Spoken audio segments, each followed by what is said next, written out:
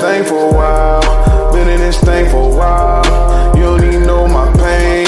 You can't even match my style. You don't even know this game. Been in this thing for a while. Yeah. Been in this thing for a while. Been in this thing for a while. Yeah.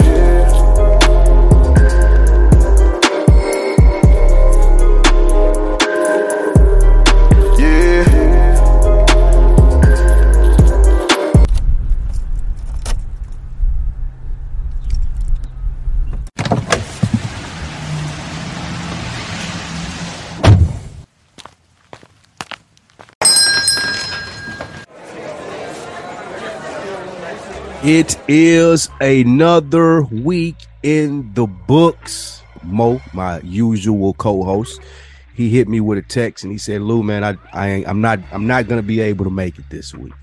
He didn't really tell me why or anything. I just feel like he may be going through something. So you guys send your thoughts and prayers and lift Mo up out there if he's feeling down. Another week in the books, listeners. Absolutely, another week in the business. Another week in the book, listeners know how that can get. Or he might just be paying me back for missing out on our Sopranos podcast too. You know how I think, Dan. Yo, I want to know how that's going. I want to be invited on that, bro. I want to be invited on that. You got to be serious about the Sopranos, man. Come on, man. You are, though. Me and you. That was one of the first things that and I when we met each other to discuss, right? Yeah, Sopranos and rap. Well, after the intro, let's dive into that. Yeah. All right, this is another week in the books. I am Spike Lou. Appreciate you guys tapping in. Y'all know what we do here, elevating conversations. Again, Mo is out this week, but I got my man. Do I call you Dan the White Man or just Dan the Man? Do you want white? You want to leave white out of that? Because I know you feel away when I include the white. Wouldn't that be funny if I was like, what if I was like, I'd actually appreciate the white man included? I'd actually appreciate that. Oh, it's kind of a setup question, actually, to see what you would say. You know what's funny, though? When I first met you, you mentioned the fact, when I first met you at Target in like 2011, I remember, bro, you would mention the fact that I was white in like every single interaction that we had. And then over the years, it just kind of declined and dropped off. Like every joke. Why? Because you've never been around white people before? That's not it. It's from being around white people. Because you got to remember, the high school I went to was about 70-30. 70% white, 30% black. And we were cool. Like, we were the cool people in school. So naturally, like, there were white guys that we were cool with. Because, you know, they were just into some of the shit that we did. We had gold teeth. It was probably like a fucking zoo exhibit to them. But, like, you know, there were white guys that fucked with us and we fucked with them. But those would be the jokes. That would be, you know, the back and forth. It's like a commonality that you find. Yeah. Like, yeah, for sure. Yeah. So me being new to Georgia, meeting somebody, you know, meeting you, using that familiarity that I had with white guys before. So it's probably it threw me off, bro. And maybe you can tell me because, like, you wasn't fucking with it? Well, no. I'm saying no. I don't care. I'm saying like, I don't know how it, like, in Atlanta, bro, and not like obviously there are like more segregated parts of any parts of the country. You mean mainstream Atlanta? Well, I would even say like blue collar working class Atlanta. Like I'm certainly not from the hood, but I'm not from like I didn't grow up in like Alpharetta or Johns Creek either. So where I grew up was, I would say school was like 70% black, 20% Hispanic, 10% or 10% white.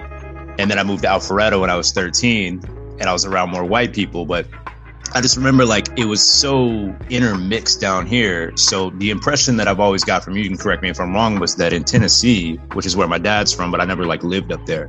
But in Tennessee, it seems like even if you went to school with them, there still wasn't this like intermingling outside of like you see what I'm saying? And like down here, it was like we're all just kind of jumbled together. Like we just Georgia, like we football. Yeah, and obviously there are hoods in Atlanta that aren't, but in redneck parts outside of Atlanta that aren't. But I mean, like Metro Atlanta is pretty sprinkled, bro. Spot. Yeah. You know, do you agree with that? It's a mixed spot, and Tennessee is segregated. It was, I will say, at Nashville. I want to be specific. Your people are from Chattanooga, 2 hours outside of Nashville. Yeah. In Nashville, it's rather segregated, or was rather segregated when I left. When I go back now, it's a lot more mixed in. Are they doing the whole like? I mean, I hate to say gentrify, but are they doing the whole like, Nashville you go to the is west side Atlanta of for Atlanta white now. people, bro. You say what? Nashville is Atlanta for white people right now. 100%. Like black people look at Atlanta or Houston, that's how white people look at Nashville. So I say that to say most of the party spots, like when you go here, you've been out here. There's black people, there's black music because Atlanta's a black city primarily. Right.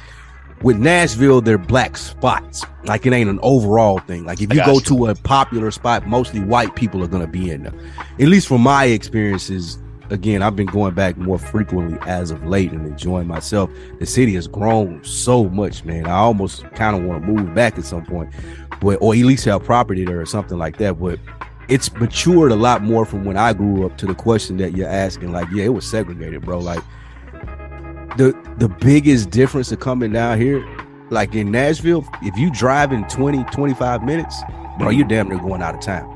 Like we considered that out. Like you are way out. Yeah. But in Atlanta, like that's normal.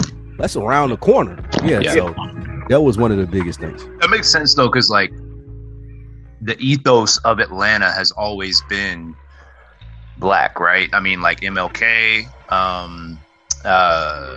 It was a business mecca, where even in the 60s, people could come and get money. And the ethos of Nashville. And even now to Atlanta is Atlanta, but like Nashville still has, I guess, like that Hank Williams country music. Like it's still. It used to, bro. It's growing up though. Like when have you ever been? I've been once, but I've never experienced. I remember one time I went. You were like, "You gotta get." Can I just real quick? I'm sorry, and no offense, bro. Bro, what is? Maybe it's because I'm from Atlanta. I've had really good Southern food growing up, but like, and as have you. But what is? Bro, what is the big deal about hot chicken, bro? It's chicken with hot sauce and a piece of white bread, bro. Like, what? I'm no disrespect to anybody from Nashville. I love Tennessee, bro. I might live in Tennessee one day. I love the mountains, but what is the big deal? What is this? It's the same way with Wonder Bread and fried chicken and hot sauce, bro. I love all three of those things, but it's not like some dope. Please, like Philly has cheesesteaks, New York has pizza. And bagels. Those things are good though. Right. But hot chicken is like a Nashville staple in the sense of it's not just regular fried chicken. Like there's a technique, there's a whole story and a lure behind it. Like, have you heard the story? Do you know how it was created? Was it Hattie B's? Or is that just like the... No, stop. You literally probably would get beat up in Nashville if you said Hattie B's. You the one who told me to go there. I did. I told you to go to Hattie B's because there is no Prince's. Prince's is the originator. That's the first hot chicken spot. I'm actually very interested in this story. Tell me the story. So it happened. There was a lady who suspected her husband of cheating, right? Classic Southern story. Yeah, Southern story. And she wanted to pay him back for the cheating. So what she did is put a ridiculous amount of hot pepper on his chicken. And he loved it, didn't he? And it backfired. He asked for it. This is a true story, bro. He asked for it the next day, not the next day, but asked for it again. Yeah. And he told her to start selling it because there was nothing like it. And people would line up after the clubs or going to the juke joints back in the day, and they would line up to get their hot chicken. It started as like a little house business, and it just blew up from there. Now you got all these different variations of it. I really didn't get put on to it till I was in high school though. Because it was on the other, again, that's another one of those things. It was on the other side of town. Like hot chicken, to be even more granular, it was an east side thing. Like I'm from the south side of Nashville, so I didn't even know until I got a car and was able to drive to the east side and know that Prince's was a thing. And it used to be this thing when you go there, you have to give yourself 2 hours, bro, because they were still cooking in the back in a skillet, taking orders, and like it's that's just like line. A shack. Yeah, there's a line outside. Everybody's leaving the club. They want hot chicken. This is the best spot to go to. And why they closed down? It's still popping today. Okay. They just haven't expanded like Hattie B's. Hattie B's has done the real deal white man thing and gentrified it. We're gonna put it in all 50 We gotta states. Look at the numbers and yeah, they're gonna run it. But Hattie B's, it does it justice. But Prince's, when you go to Nashville, you gotta go to Prince's. You gotta get Prince's hot chicken to get the real. All right, I'm gonna do that. You can go from there. Yeah, that's the Nashville thing. But I'm happy to have you here, brother. You've been on here before with me and Mo. We talked about some different stuff. That was a really good episode. Got some good numbers. Now you and I are going to kick the shit for an hour, give people some content, something to digest. What were you going to ask me about The Sopranos?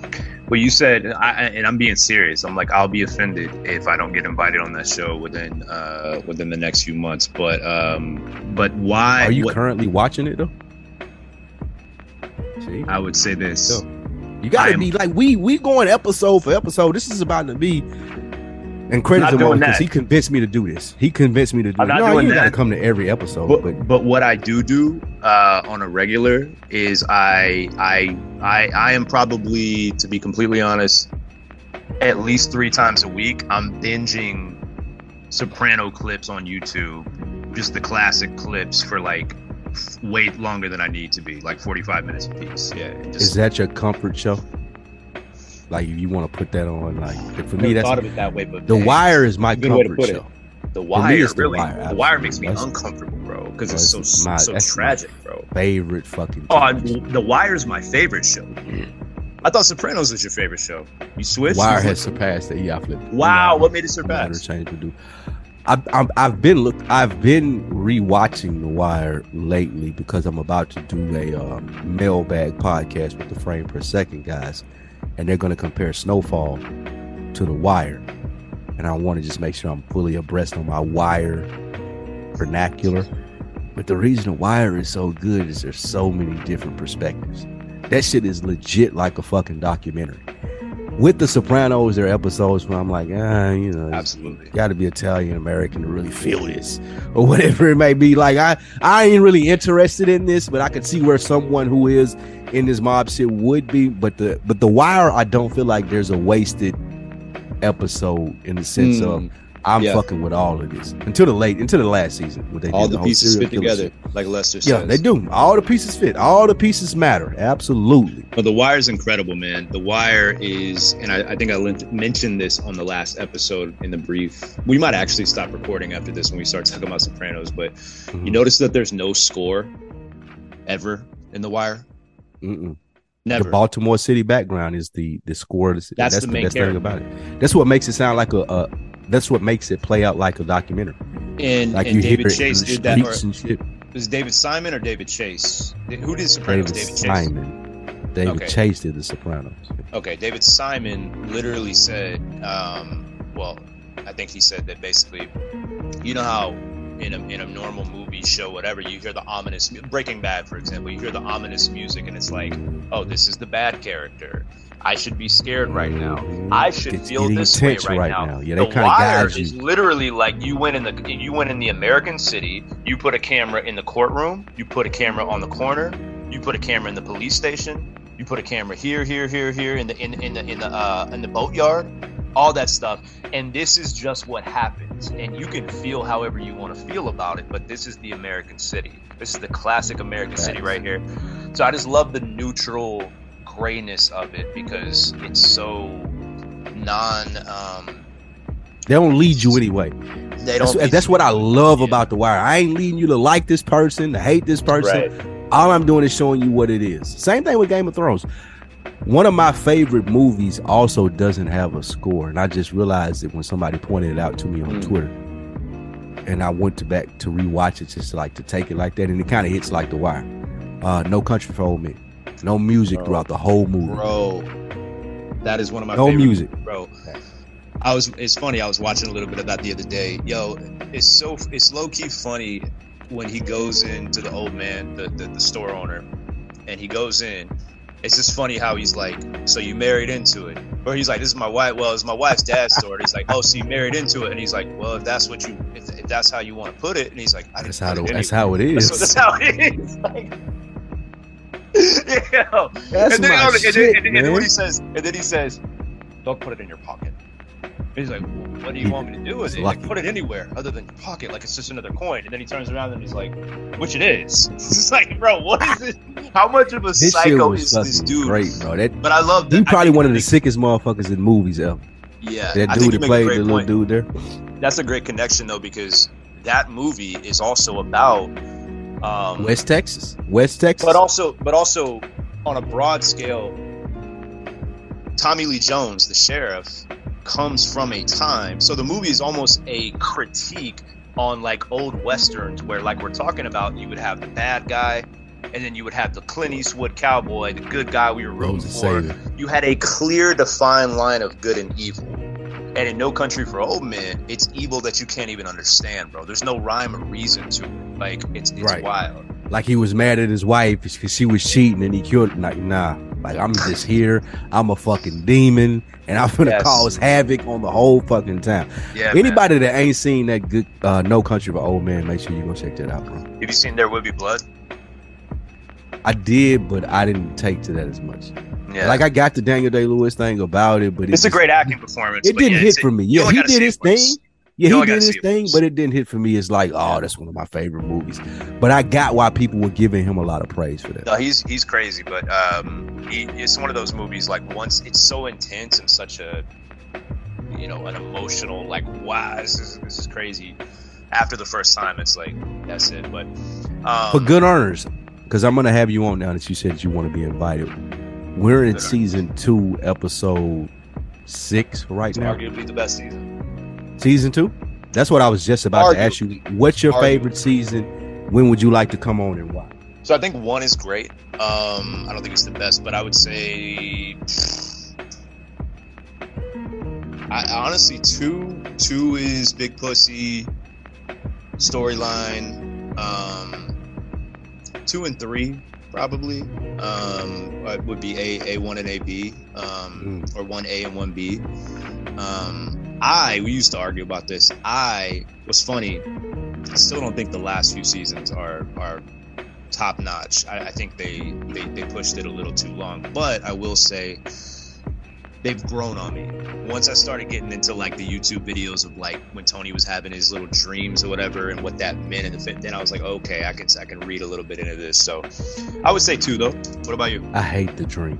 I hated him too. I still to this day. Do you know the symbolism? detest.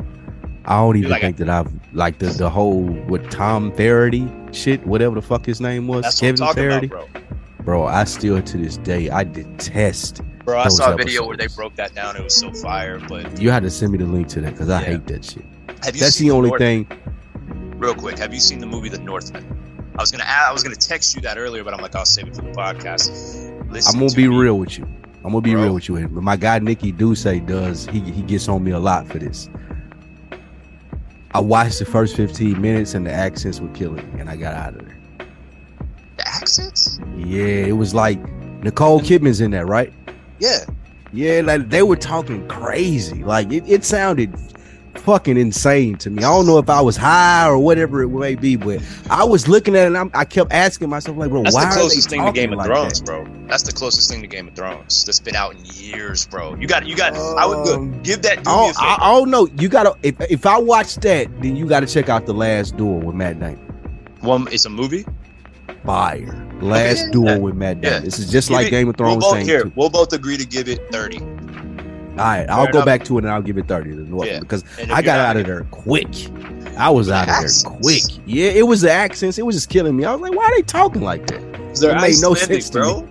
Bro, but I don't know. I just cut it on. I thought that I wanted to see it because You I didn't thought think it that was would hardcore. You remind didn't me of enjoy like the Thrones. whole Game Nah, of Thrones stuff. but then once they started talking, I was like, bro, what the fuck? Why are they talking like? I don't know, it threw Father me Stone. off. It threw me all the way off, bro. I was like, what in the shit That's is going funny, on? What about the world today, man? What in the world today is piqued your interest, man? You always got good views on shit that me and you can go back and forth about. Well, man. let's start with what you sent me today. I thought that was hilarious. Let me go back over. What did I send you? The Tell the people. So I'll do my on deck thing. So a quick hit. So I'll just pull it up real quick. So I am I'm at work and I get a text from Lou. We text back and forth a lot, and it says, let's see, it says It's about the armored car. Yes. Okay. A new rideshare company in Georgia, it's Channel 2. A new rideshare company in Georgia will let you hire an armed driver to get you to your destination. Quote unquote, our drivers are military, law enforcement, those who have been in the private security world for over 5 years. That's the minimum we require Trump 2024. I'm just like, they didn't say that. It's just like, okay, stop it. He's black. Don't even do that. The guy that they were interviewing, he still might be voting for Trump. I don't know. He might. You're right. But the essential, the gist of it is, he started an Uber where all of the drivers are armed and previous military or police. I love it. So if you feel like you're a person where I need an extra amount of protection, my Uber driver is going to have trained de-escalation skills, is what this guy says. Trained skills in de-escalation and be armed. So if you're going from point A to point B and you need that, it's available for you.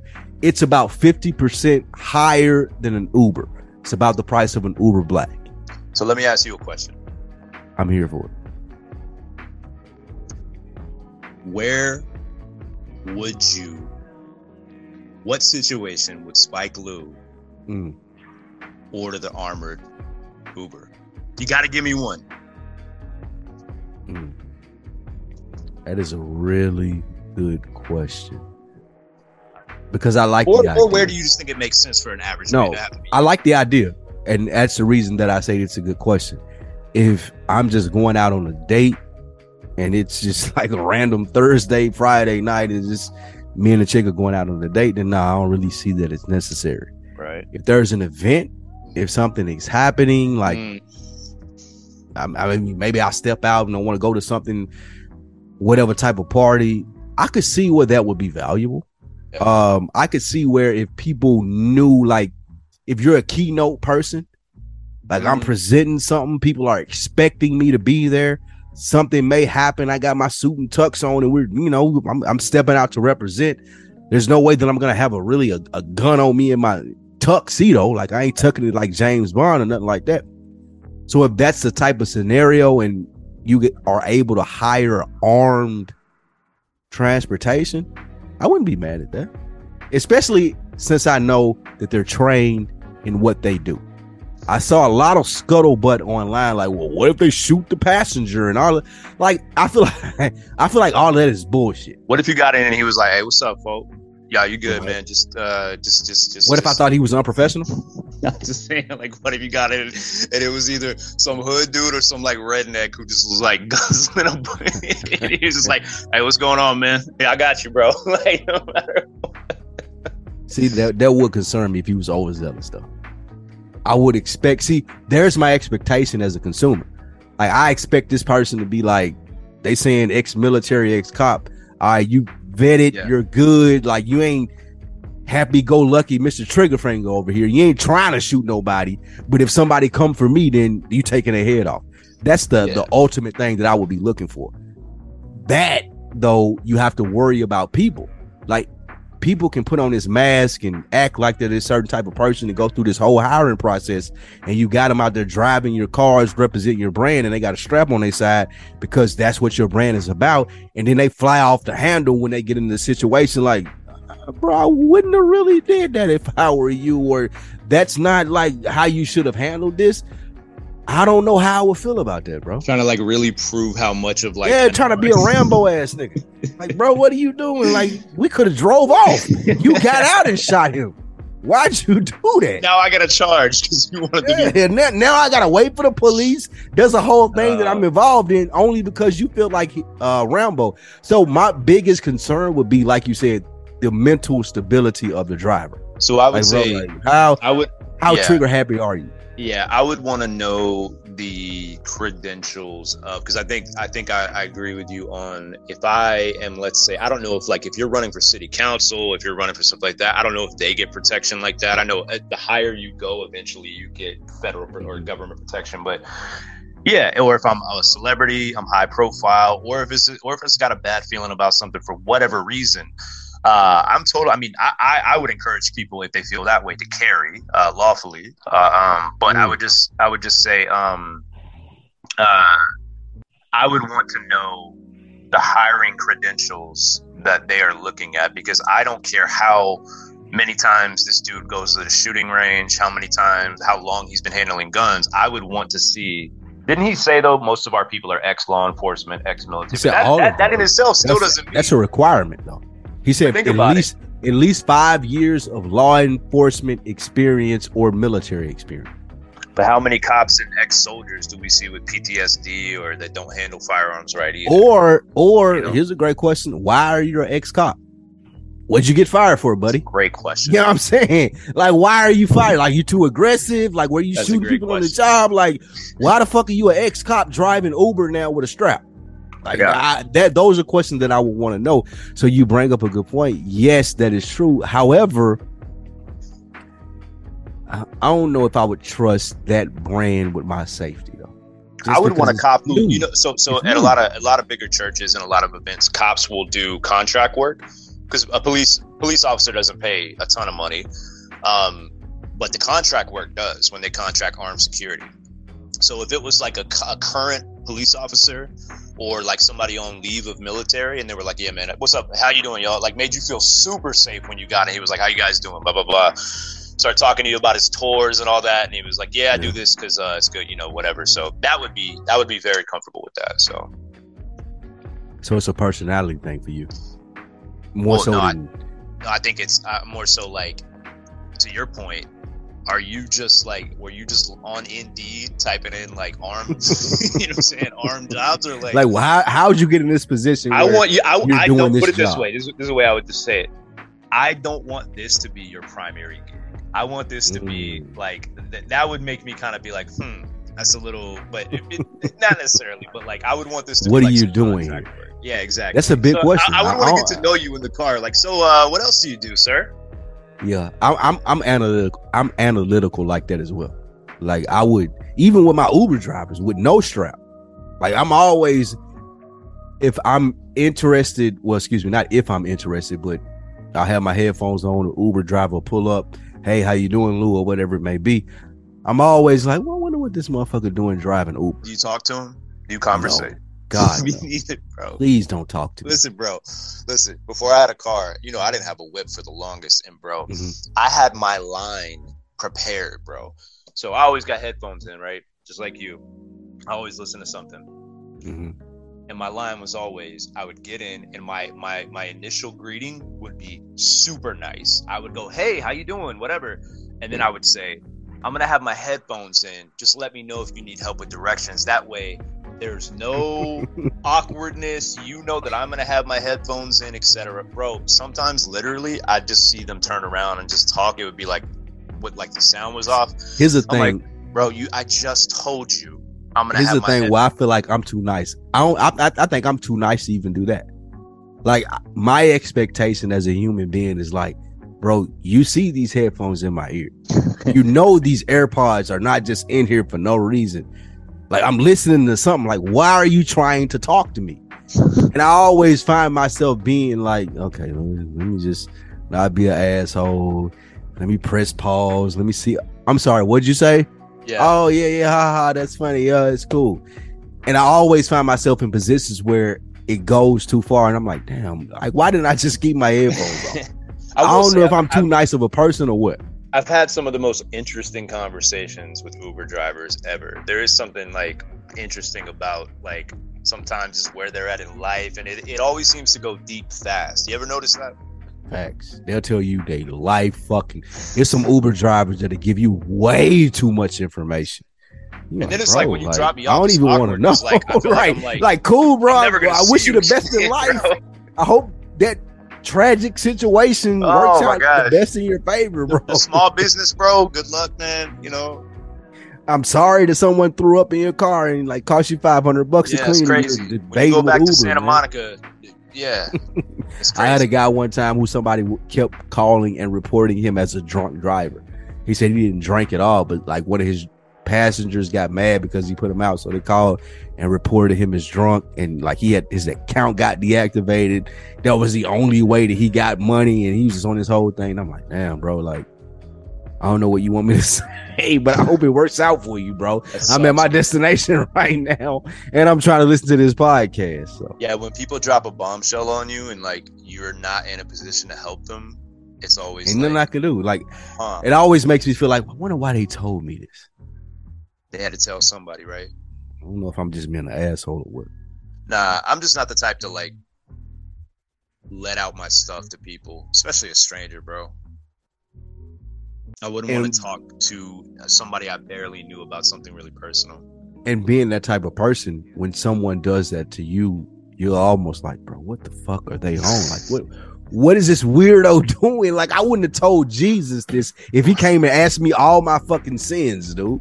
But you're telling me this, and I'm just getting in the back of your Uber. You're never gonna. What's wrong with you? Yeah, like I'm a really analytical person, so it makes me think that. Yeah. So I would say I feel like the armed dudes would be a little bit more low key, though. You know, they would know if they're doing their job well, they would know it's a job. They would know it's a mission. You know what I mean? They would almost look at it like a mission. Like, I gotta get this. You have to sell the driver more in that setup than you do with Uber. Like, if somebody's gonna be armed picking me up and I'm expecting them to protect me, like, you got to be like, oh, this is such and such. He got this many years experience in this, and he's trained for this, that, and the third. Like, that would make me feel comfortable. So in order to grow that brand where you got the armed Uber driver coming through to pick you up, that's what I would need as a customer. And that's what I think they would need to grow it. It's starting here in Atlanta now. They're going to grow to California. So I'm anxious to see how that works out. Yeah, I like it. It's going to be interesting to see how it works in California with the carry laws. But so, what about the thing you sent me? The other thing. Let's talk about that. What's that? The tweet you sent me. Let me pull it up. Tell me about it while I pull it up. The one about coworkers making friends. About white coworkers being more likely to make friends than black coworkers. What a YT people was, bro. I didn't know. People. Yeah, no. I know now, but that's a black thing. See, that's the thing. That's part of the reason for this. Like, that's a thing amongst black people.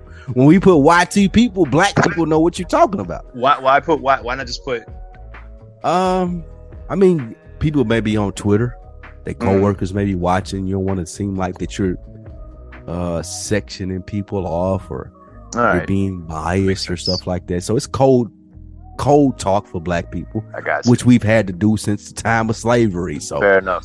This is how that works. With black people and coworkers, right? So this is gonna sound crazy to say. Our outside indulgence as black people, we don't want our job to be like, oh, you do this or you do that, or you know these people or you know that. So when you're going into work, it's almost like you're a different person. Like, I ain't really trying to let y'all people here that work for me at 9 to 5 know what I do at all. Versus like white people, black people look at it like, oh, this job is your life. So like, you coming in here, hey buddy, how are you doing? You want to go get drinks? I'm like, nah, I'm not trying to do any of that because I have a life outside of work. Work is not my life. I think that's how most black people look at it. As you get further up in the corporate scale, I'm sure that changes as far as color or white and black. But when you're talking about just like a median average black level, black people looking at it like, this is just something that I do to make money. I don't want to show you my real personality. I don't want that to jeopardize my spot in this job because you may know the CEO or the person that has influence over hiring. So I'm going to give you what I give you from 9 to 5. And that's me being this black person, me being cool or whatever it may be. Ha ha, he he. We talk about TV shows or whatnot. But when I leave here, what I do has nothing to do with you. You shouldn't be concerned about it. And I don't want to be judged by it as a black person because we might be into some shit. Now, so I know you guys as white people, y'all in the wild shit too. But black people shit and white people shit are different. And so that's why black people don't really make friends with white coworkers. So I got a couple questions. Okay. A, it's funny you say that, and that's why that makes sense why black people call their workplace the job. Right? I was at the job. Because that's what it is, right? It's a job. Yeah. I don't know these people. I don't fuck with these people. I have people that I fuck with outside of here that understand me and know what I do. So I don't want these people at work to understand at all what I do. So where we work, I I've been there for almost 7 years. You've been there for a couple years. Yeah, So about 4 or 5. yeah. Would you say it's different there? Oh, Because it's a bit of a different type of company. it is. It's a Maybe different not the type of high company. level, but in No, sales, I will where admit we are? that it is a different type of company in the sense of the people that you can interact with. It ain't a lot of. Yeah, explain that. It's not a lot of square people where we work. Right. You know what I'm saying? Like it ain't a lot of, oh my God, I can't believe Nah. you do that. It ain't a Nah. lot of that. It's a lot of, oh, okay, they show get down. All right, I Right. respect it because I get down like this. Everybody's got a side gig. Everybody's Yeah. got yeah. Absolutely. Facts. So that ain't the norm in corporate America though. Like that ain't like the norm in corporate America usually is, oh, this is my get down. This is what I expect out of people who've made it this far in my work world. And if I see anything different, I'm appalled or shocked. I was Yeah, just gonna live so- on the company. Yeah. Yeah. What do you do this during work hours? You're a Worthington. all of man. that. All of that bullshit. Yeah. 100%. Okay. Okay, so you would say what makes the company we work at different is that there's not a lot of square people there, and There are not a lot of people that are committed to the corporate lifestyle, is what I would say. right, because where we work, to give some kind of some clarity, we work at a job that can be extremely rewarding financially if you grind it out, but it's not a fun job. It's a great company, great people, but the job itself, it's sales, it's a grind, it's the trenches. So Yep. everybody there has this commonality of like, let's get it, like trying to right? get it. right? Yeah, Trying to get like, it. I'm It's trying to like, get to we're that not bread. pretending this is like, I ain't here because I love it. I'm here because Right. I'm trying to make money. Right. Yeah. right. Yeah, no, that makes sense. Okay, and my second question would be, if your coworkers are black, Yeah. does that change the dynamic? It don't. You and I were does. talking about this the other day, right? Interesting. Like you presented this to me the other day and I made a comment. You were like, I can't believe like these guys look at you a different way. And I'm like, nah, I don't respect it. I don't get it. Nope. I don't believe Smells it. No. funny, Daniel. It smells funny, Dan. That's what I said to you. And you telling me about people that work there. And I'm like, nah, they fuck with you, Lou. And I'm like, nah, I don't know. Nope. I ain't buying it. But the reason that is because like I've had different corporate jobs throughout my years of being in corporate America. The person that you have to show up and be as a black man in corporate America is usually different Oh, for from the sure, person yeah. that you are outside of work. So even if those people are telling you like, hey, Dan, this guy's cool, I fuck with him, it's like, yeah, they fuck with the person that they see at work. You know what I'm saying? But if anything else different happens, or if I have to depend on them for information to make me be successful, I ain't really sure if they would be like, nah, you should do this or you should do that, or here's what's coming down the pipeline. I'm keeping it real with you, so I'm letting you know because I'm in a position to let you know that. I ain't really buying into them being that down. That's what I feel I'm like, excuse me. You know what I feel like my version of that is? What's that? Church. Because Because Tell me about it. a you're lot of, trying to be a preacher, right? I don't know about a preacher. I'd love to teach. But you want to But I want to study it. first, before you get into that, tell the people about your journey as far as church, where you are right now, and what you're trying to do. That's why they understand what you're saying. Long story short, grew up, my mom's super faithful woman, loves the Lord, and I grew up in the church, but didn't really take it serious. We moved from Marietta to Alpharetta when I was 13, stopped going, and then I essentially from 13 to I'd say 30, I've always been a real skeptical dude anyway, so just real skeptical, Even with religion? Oh, of course, yeah, bro. I used to all the More skeptical than objections that you give me, I used to throw at my mom. And my sweet mom is like the sweetest lady, but she's not an apologist. So she's like, yeah, I don't have answers to that. When I came back when I got saved in 2019, I started researching that stuff for myself and became fascinated by it, and became convinced. So now I love the Bible. I love the theology of it, the philosophy of it. So I hopefully this fall will be going to a seminary to study it. But I don't know that pastoring.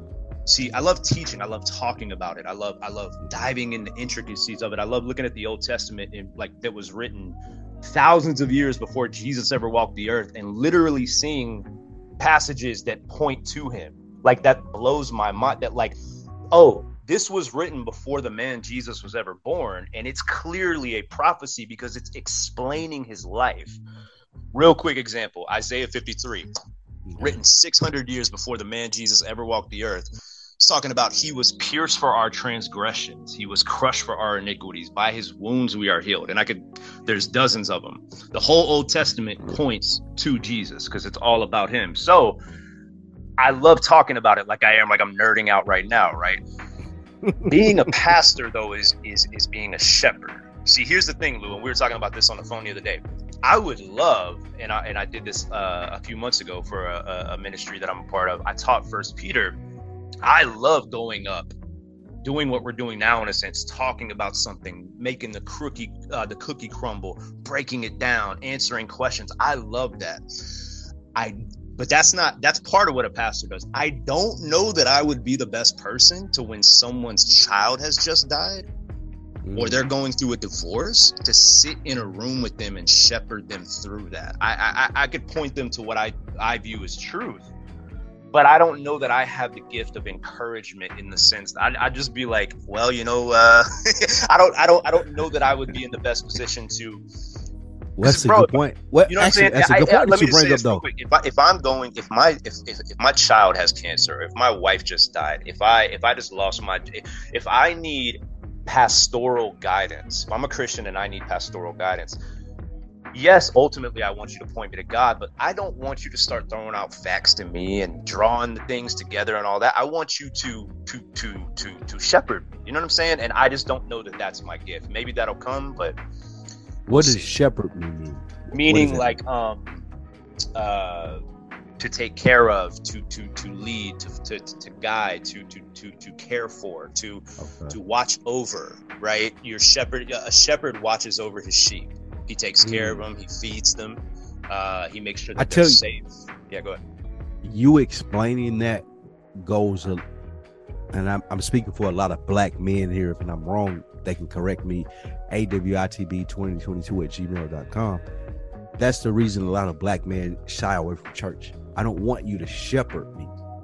I don't want you or a pastor to try and make me cope with or help me comprehend with the things that are going on versus how do I fix this? What do I do? Does that make sense? Yeah, it makes a lot of sense. So I would say to that, I think that's why a lot of black men are skeptical of church. We looking at it like, yeah, you giving me these Bible verses and that's cool. That work for you. That work for my wife. It makes her feel better. But in the end, me being the man of the house, having to figure shit out, like, what do I need to do next to make my wife feel better with situations that she had, make my siblings or children feel better with situations? Like, how am I supposed to be that person? Or where do I gather the strength from to battle the shit that I'm dealt every day? I think that's the biggest thing, and it's why you have a less turnout for black men in churches, because they don't get that. They don't want to hear the scripture. Like, it ain't technical for them. They want really valuable stuff like, what can I do tomorrow? So I would say a couple of things. I think that's a great point and great question. So I would say you're going to be shepherded by someone in this world, whether it's a pastor, whether it's culture, whether it's secular culture, whether it's your faith, whether it's the podcast you listen to, whether it's the influences you watch. We are all influenced by what we take in and what we hold as true and what we hold as authoritative. All of us. The question then becomes, what do you hold as ultimately true and what do you hold as ultimately authoritative? So that's number one. What I would say is that everyone is shepherded by someone, and even if it's not a pastor. To your point about practicality, I think that's a great point. So yeah, I think that, look, if I, as a Christian, if I need to know how to build, if my wife and I are going through something, or if I need a specific problem done, it's not necessarily a spiritual problem. Yeah, the pastor might not be the best fit for that, but I think ultimately, I mean, you know, as far as the fundamental truths of life and morality, Proverbs, bro, half the self-help of 90% of self-help, you could just go to Proverbs, and it's been said 3,000 years ago, bro. And to be fair, that's free, that you can get anywhere. Yeah, right. And that, right. So, and again, and this is a larger conversation we don't have to get into, but then it ultimately comes down to, if you truly believe that these words were inspired by God, the creator of all things, then who else would I want to go to other than to understand these things and to live my life from? The question is, what is the integrity of the shepherd? And what I've heard from you a lot of times when we've discussed this stuff is that you, and maybe a lot of black men, have grown up around quote unquote shepherds that were really wolves, that were really about. What do you mean by that? You always used to talk about how there would be a pastor in the hood driving a Benz, people are starving, but it'd be like trying to get them excited about Jesus, and that turned you off, right? So I would just say, yeah, go ahead. No. And what I would say is that pastor is a bad pastor. He's a wolf, and there's white wolf. No matter what color the pastor is, if he's not being true, the question is he being true to the word? If he's being true to the word, then he's a good pastor. If he, you know, all that. So all that to say, though, I think also you make a good point about the feminization of church. That's a big thing me and my buddy on our podcast talk about. Quick plug, it's called You Can't Say That in Church. Two church dudes, what we talk about the stuff that nobody wants to talk about, like this. So yeah, church has become, I think it is a black and white thing both though too.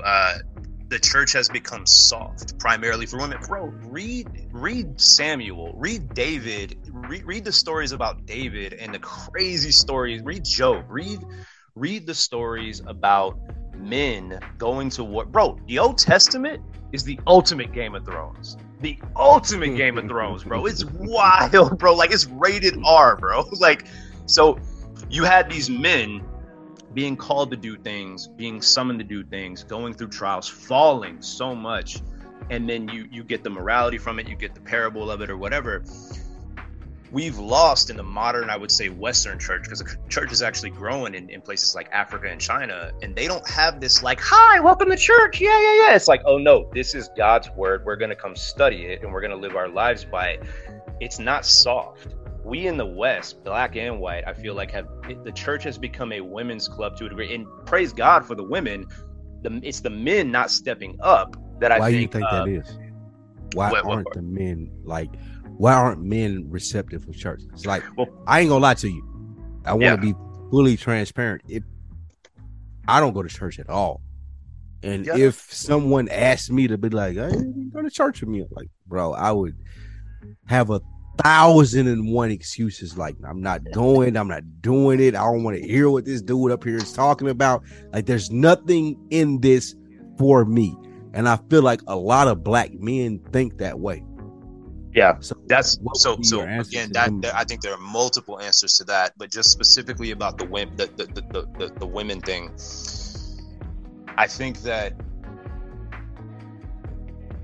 in the last, so look, real quick, because I don't want to spend forever on religion, unless you want to, but the whole thing, the church used to be, let's say pre-1940s, like long time ago, was this very strict kind of, this is really an in-house conversation, so you're really hearing what we talk about, like me and my friends. The church was like this very, almost like this Catholic, very strict choir boy, go in, be perfect. God is your dad who's mad at you anytime you mess up, and you're going to burn for eternity if you do one thing wrong. That was the church for so many years. That's not an accurate view of God. However, what we've done in the last 30 or so years, at least I know in churches that are more white or churches that are mixed or that I've been around, we've swung the pendulum so far to overcorrect that now Jesus is just your cool yoga instructor, man, and you can just do whatever you want, man. Hey, bro, you went out and did this, you did that, you cheated on your wife, bro. Hey, look, man, God forgives, bro. It's cool. There's this natural softness, bro. Men in general like to be held accountable, even if they don't. They know that they need it and they respect it. Men want to be held accountable. They want to be called to war. They want to be called to on some Braveheart type stuff. Like, men want to have mission. The church doesn't really give that. It's this soft, at least again, in the type of churches, a lot of churches I'm around or used to be around, you go in and the people are nice, but it's a Coldplay concert. It's lights and lasers and just fun times, or just singing and whatever. And then the preacher gets up there and gives a 25-minute TED talk about, how to do some practical, have a good marriage. This will make you feel better this week. This will make you feel better, right? And that's not the gospel, bro. That's and that's a whole nother conversation. But I think that the church has abandoned teaching men from a masculine perspective how to be men of God. And men of God in the Bible were masculine. So that's what I was. In what sense? What do you mean that they were masculine? Warriors, bro. David, a warrior. Making sure that their family was okay. Making sure that their families were cool. Like savages, bro. Like Game of Thrones, for real. Like savages, bro. Like in the sense of not like going to war and making sure that they did their duty and stuff like that. And you could argue the most example would be Jesus, like taking on something, taking responsibility for something that was not ultimately on him to ultimately take care of everyone else. So there's literally a verse, I wrote it down, I look at it sometimes when I work out, where it's like, be strong, be courageous, and the Greek word is act like men. So we don't talk about that in the church anymore. We don't call men to a higher standard of, other than just be good boys, don't sin, don't sleep around, don't do this. It's like, bro, what is the good part? What is the call? How do you live in a masculine way? So that's what I would say. Living in a masculine way. What do you mean by that? Taking like a lot of what like a Jordan Peterson would talk. See, that's the thing too. Men in the church, or men who would have historically been in the church, are now looking to the secular world and the culture, because they're, myself included before I was saved, because they're finding truths about how to be a man from guys outside of the church, like Jordan Peterson, like Joe Rogan, like Jocko Willink, like a lot of these YouTube guys who are like, hey man, you should clean your room. You should shave. Make your bed. Make your bed. Wake up at 5. Hey, you want a wife, bro? You're tired of watching porn? Like, instead of a pastor telling a bunch of kids, a bunch of dudes in their 20s and 30s who are single, who are trying not to sleep around, well, that's just bad and that's the rules. Why don't you tell them how to find a godly wife? Hey, bro, you need to get your money up. In the black people world, that's Kevin Samuels. You know who that is? 100%. Yeah. Okay. Yeah. And that, just to make sure that people listening understand. Kevin Samuels is the perfect example of where, when the church fails to provide, so I bet you will watch Kevin Samuels though, right? Yep. Exactly. But you're not listening to a preacher or a pastor pitch this information to you, they're which trying is the so same hard thing. not to piss people off. Yeah. Paul, Jesus, the prophets, Isaiah, they didn't care about pissing people off, bro. That's why they killed him, bro, because he pissed people off. So my whole point is, when men need to hear these days, look at where we are, bro. Men are getting married later. This conversation's fire, by the way. Men are getting married later. Mm-hmm. Men are lonelier statistically than they've ever been before. Watching porn rates are high. Look, regardless of what anyone thinks about the morality of watching porn or anything like that, I think we would all agree that whether you're a Christian, a Muslim, a Buddhist, an atheist, I don't know, an agnostic, like I think kind of you are, like whether or like I just don't know. No matter where you land, we can all agree that watching porn excessively is not the peak of being a human male species on It this makes earth, it easy. right? It makes it easy. It's Watching instant porn exactly. excessively It's fast makes food, it bro. easy. Yeah. It's fast food. I ain't gotta court. I ain't gotta do all of these things. I can Yep. watch this. Oh, I can get my hood off. Then I'm done with it. Exactly. Like, yeah. But we would agree, it's But not that ain't healthy. that's not the pinnacle of male female. Like you, I think Because as a man, like, just to chime Yeah. in here, as Yeah, a absolutely. man, when you're watching, like, that's not the goal in life. Like, you don't want to be able to get quick satisfaction from shit. I think that's Like, great. even if it's porn, like when we're With talking anything. about it. Yeah. Like, even like for the instance, we're talking about porn. You don't want to be able to, I can just pull up this picture or these videos and I can get my nut off and I'll be cool and I ain't gotta talk to women. Like, that's not what you're trying to do as a male, because you want to make sure that you're out here in life. You want to make sure that you're spreading. I don't want to say spreading your seed. No, on but the let's just say game. that you're. But if we're just gonna take it from and I didn't mean to cut you off, I apologize. No, I'm just no. agreeing with you. Like our fundamental, regardless of faith, our fundamental biologically fundamental drive is to propagate our species, pass down our blood. Porn, if you think about it, is the antithesis to do that, because here's the thing: when you watch It's porn, easy.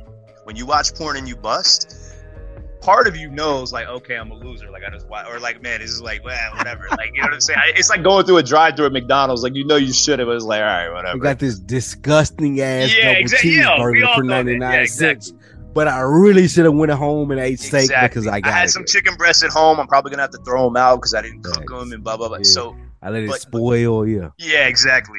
But here's the thing: there's a part of your brain that doesn't know, like the subconscious part of your brain, the evolution or just the biological part of your brain thinks, I have options of a ton of women, and I went and did my duty or what my purpose, and I propagated my species because I busted in this beautiful woman who is going to carry down my bloodline with beautiful children and sustainable, all that.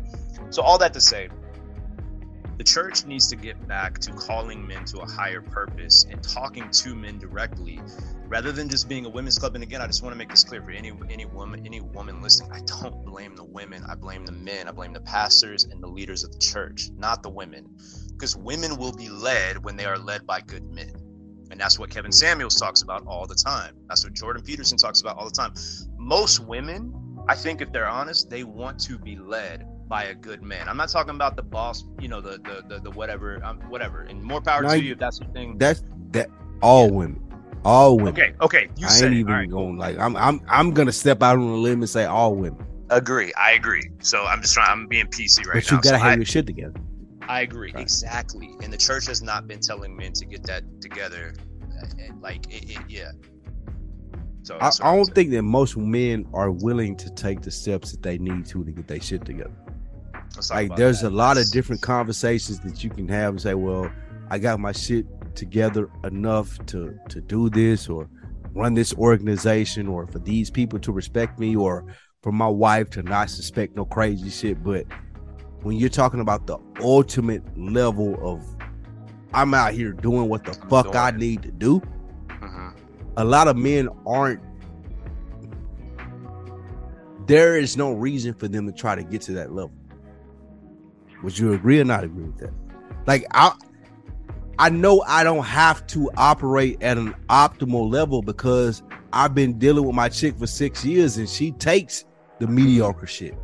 I've been dealing with my friends for 5 years and we've been I've been at talking this about job. building. Yeah, like, it's cool. I can make enough money. I can do these things where I ain't got to go above and beyond. I can just, I can coast it out. And you and I talked about this just a couple of days ago.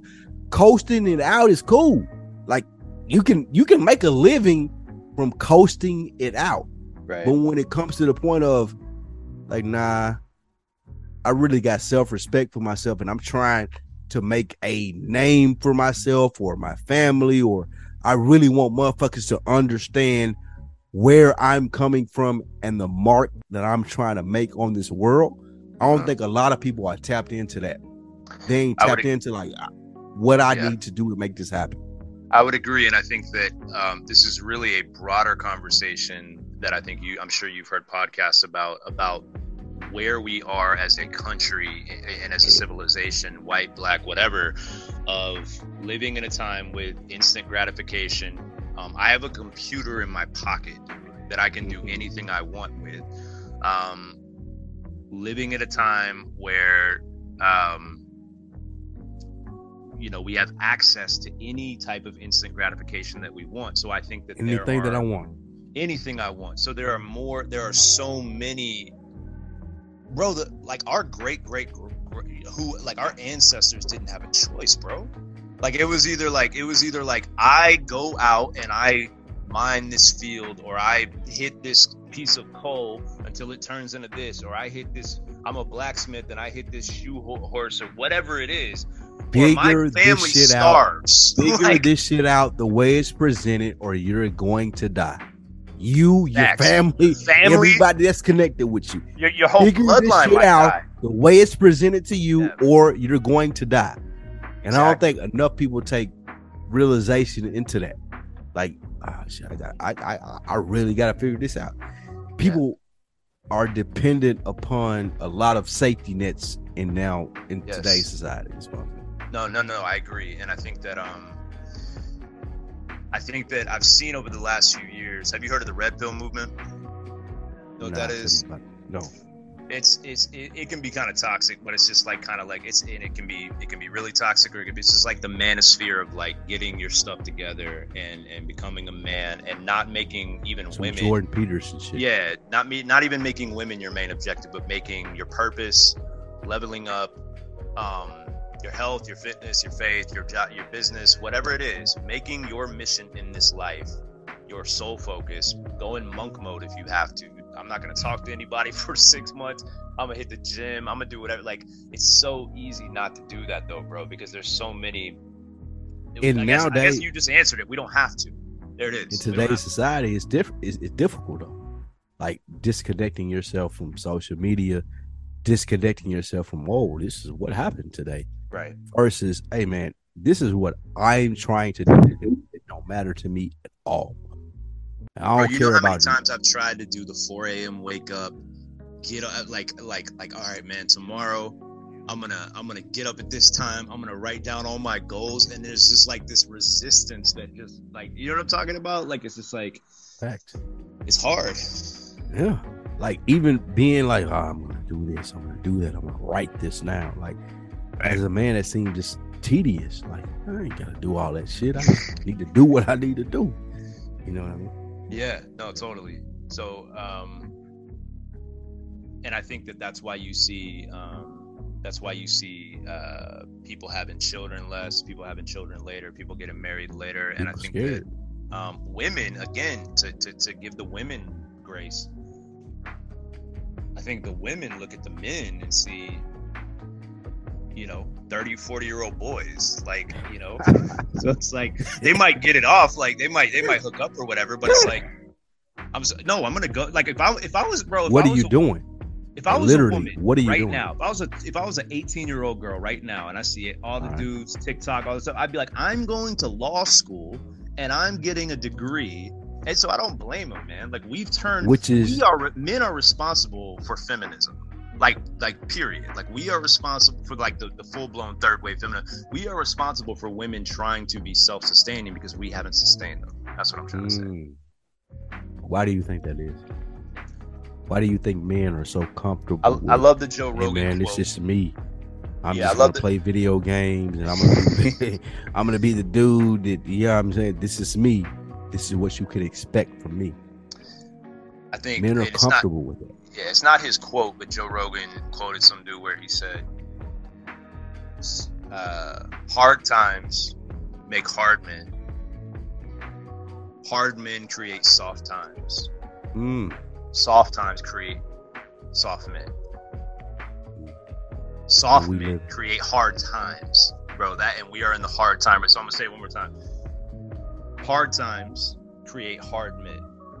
You think World War II? You think whatever? Yeah, pause for sure. Hard men create soft times because they do what they got to do, and they have abundance, and they make it good for their children. That's what you're supposed to do, right? But then that creates soft times, which creates soft men. Because the men, the sons of the hard men who had to go out and get it and had to fight, now the sons are living in abundance. They're living in the wealth that the hard men built. So the sons are now like, oh, cool. It's like you said earlier, the dude who's like, yeah, my dad did this or whatever, like, or the company guy Cool. who's like, I'm good. I'm cool. And then those men create hard times. And that's what we're in right now. We're in a hard time. Yeah. So, yeah. That's good. That's good. I hope, but I will say there's hope because I think the internet changed everything, bro. Like for the good and the bad, because it's like as bad as people want to talk about, like the internet and as dangerous as it is social and it can be. How many things are we exposed to? If you want, it really is an algorithm of what you decide you want to intake into your brain. Would you agree with that? Like you have control to some degree, maybe not fully, but you have a lot of control over the content you consume, over what you put in your mind. You know. No, that's good. That's a fact. I think that's a great place to leave it off at. AWITB2022 Gmail. Let us know what you think about the conversation. Let us know what you think. You may have been way off in that, or you guys hit that right on the head. Let us know. Dang, we went an hour already. That's great. Already. What else you got? Well, we can get out of here. Let's end it on some light. What made The Wire? Well, we already talked about that, but like the Sopranos thing. So you like the ending of The Sopranos? Yeah. Because it was left up to interpretation, and I don't want to do no spoilers for people who are like, hey man, I'm just listening to this because you guys did the podcast for this. I want people to still be able to digest the ending and not have us lead them to a certain place. But yeah. Okay. I do. And I would say, while I think The Wire is the greatest show of all time, not even close. Tony Soprano is the greatest television character ever. I would agree with that. I don't even think it's a close second. I don't even see a close second, bro. But to be fair, The Wire's not about the... You ain't a big Succession fan? I know you keep Logan Roy. Logan Roy is the closest. It's over. 40 episodes. Did they end it like? Did they end it well? Listen to me. Yeah. 40 episodes right here. This is the only show, Succession, that I've ever watched. 4 seasons straight, no time off. All 40 episodes, 4 seasons, 10 episodes per season. This is the only show I'm like, okay, they did it perfectly. Every episode made sense. Every episode wasn't a waste. This is what I was looking for as a TV person checking into this type of You wouldn't say that about Breaking Bad? Nah. There's some episodes on Breaking Bad where I'm looking at it back and I'm like, y'all can skip that. Why? Yeah, like why are we talking about this? And the main one is the Fly episode. Yeah, like the Fly. Yeah, I wasn't a fan of the Fly, and people love that episode too. Yeah, to me that was horseshit. So my last question for you, bro, as a podcaster who's been doing this so long, man, and again, like you and Chris have been doing this when I wanted to do this. Where do you see the future of content going? Because there's so many creators, there's so many voices. What do you think? How am I going to ask this? Where do you see it going in the next few years, 10 years, decade, or whatever? And ultimately, how does the cream rise to the top when there's so much good stuff, there's so much cream, but also the cup is so big, whatever analogy you want to use. So that's my question for you. As a bet. Where I see it going. That's a really good question in the sense of people are looking for things that they can relate to. And even bringing you in on this episode and saying, okay, Mo's not going to be here. Who can I bring in that's going to be able to have a sustainable conversation to where people who listen to this show will be appreciative of this? They're like, oh, okay, yeah.